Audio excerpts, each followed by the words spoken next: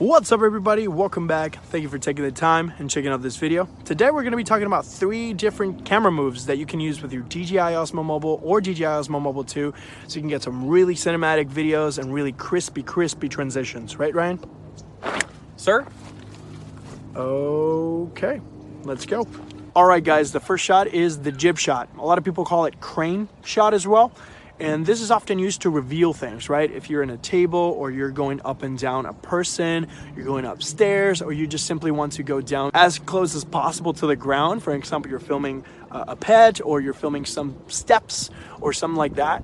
You can use this type of shot to maneuver around those elements, but often used to reveal. And now that the DJI Osmo Mobile 2 has a tripod mount right at the bottom, you can use a monopod and you can get some really nice jib or crane shots. All right guys, my second type of shot, it's pretty much a dolly shot. A lot of people like to call it slider shot. Either way it works. You're sliding right parallel to the subject that you're trying to film. It's often utilized in chase movies, or you can use it outside of your car window when you have things on the right or the left and you want to get some really nice footage. A lot of people use it when you're filming other people and you're walking by them in a parallel line. So you can get creative with this.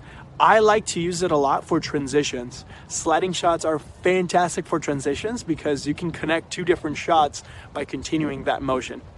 All right guys, just an extra tip. When you're recording any sliding moves or any crane shots, you want to make sure that your DJI Osmo Mobile is kind of like tilted front or sideways, kind of like a flashlight position, because you don't want any up and down movement to alter your shot. All right, and my third favorite shot is actually panning and tilting transitions, right? So you have the ability to just simply go left and right in the joystick, up and down.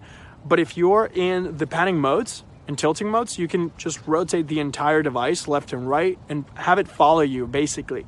So you can actually go from tilting and panning to a jib shot or a crane shot into a slider shot. On the DJI Osmo Mobile 1, you could do this by just simply holding the trigger and releasing, and you could kind of like switch between modes and tilt at the same time as well. On the DJI Osmo Mobile 2, so you just simply tap between modes and you'll be able to achieve a similar balance, right?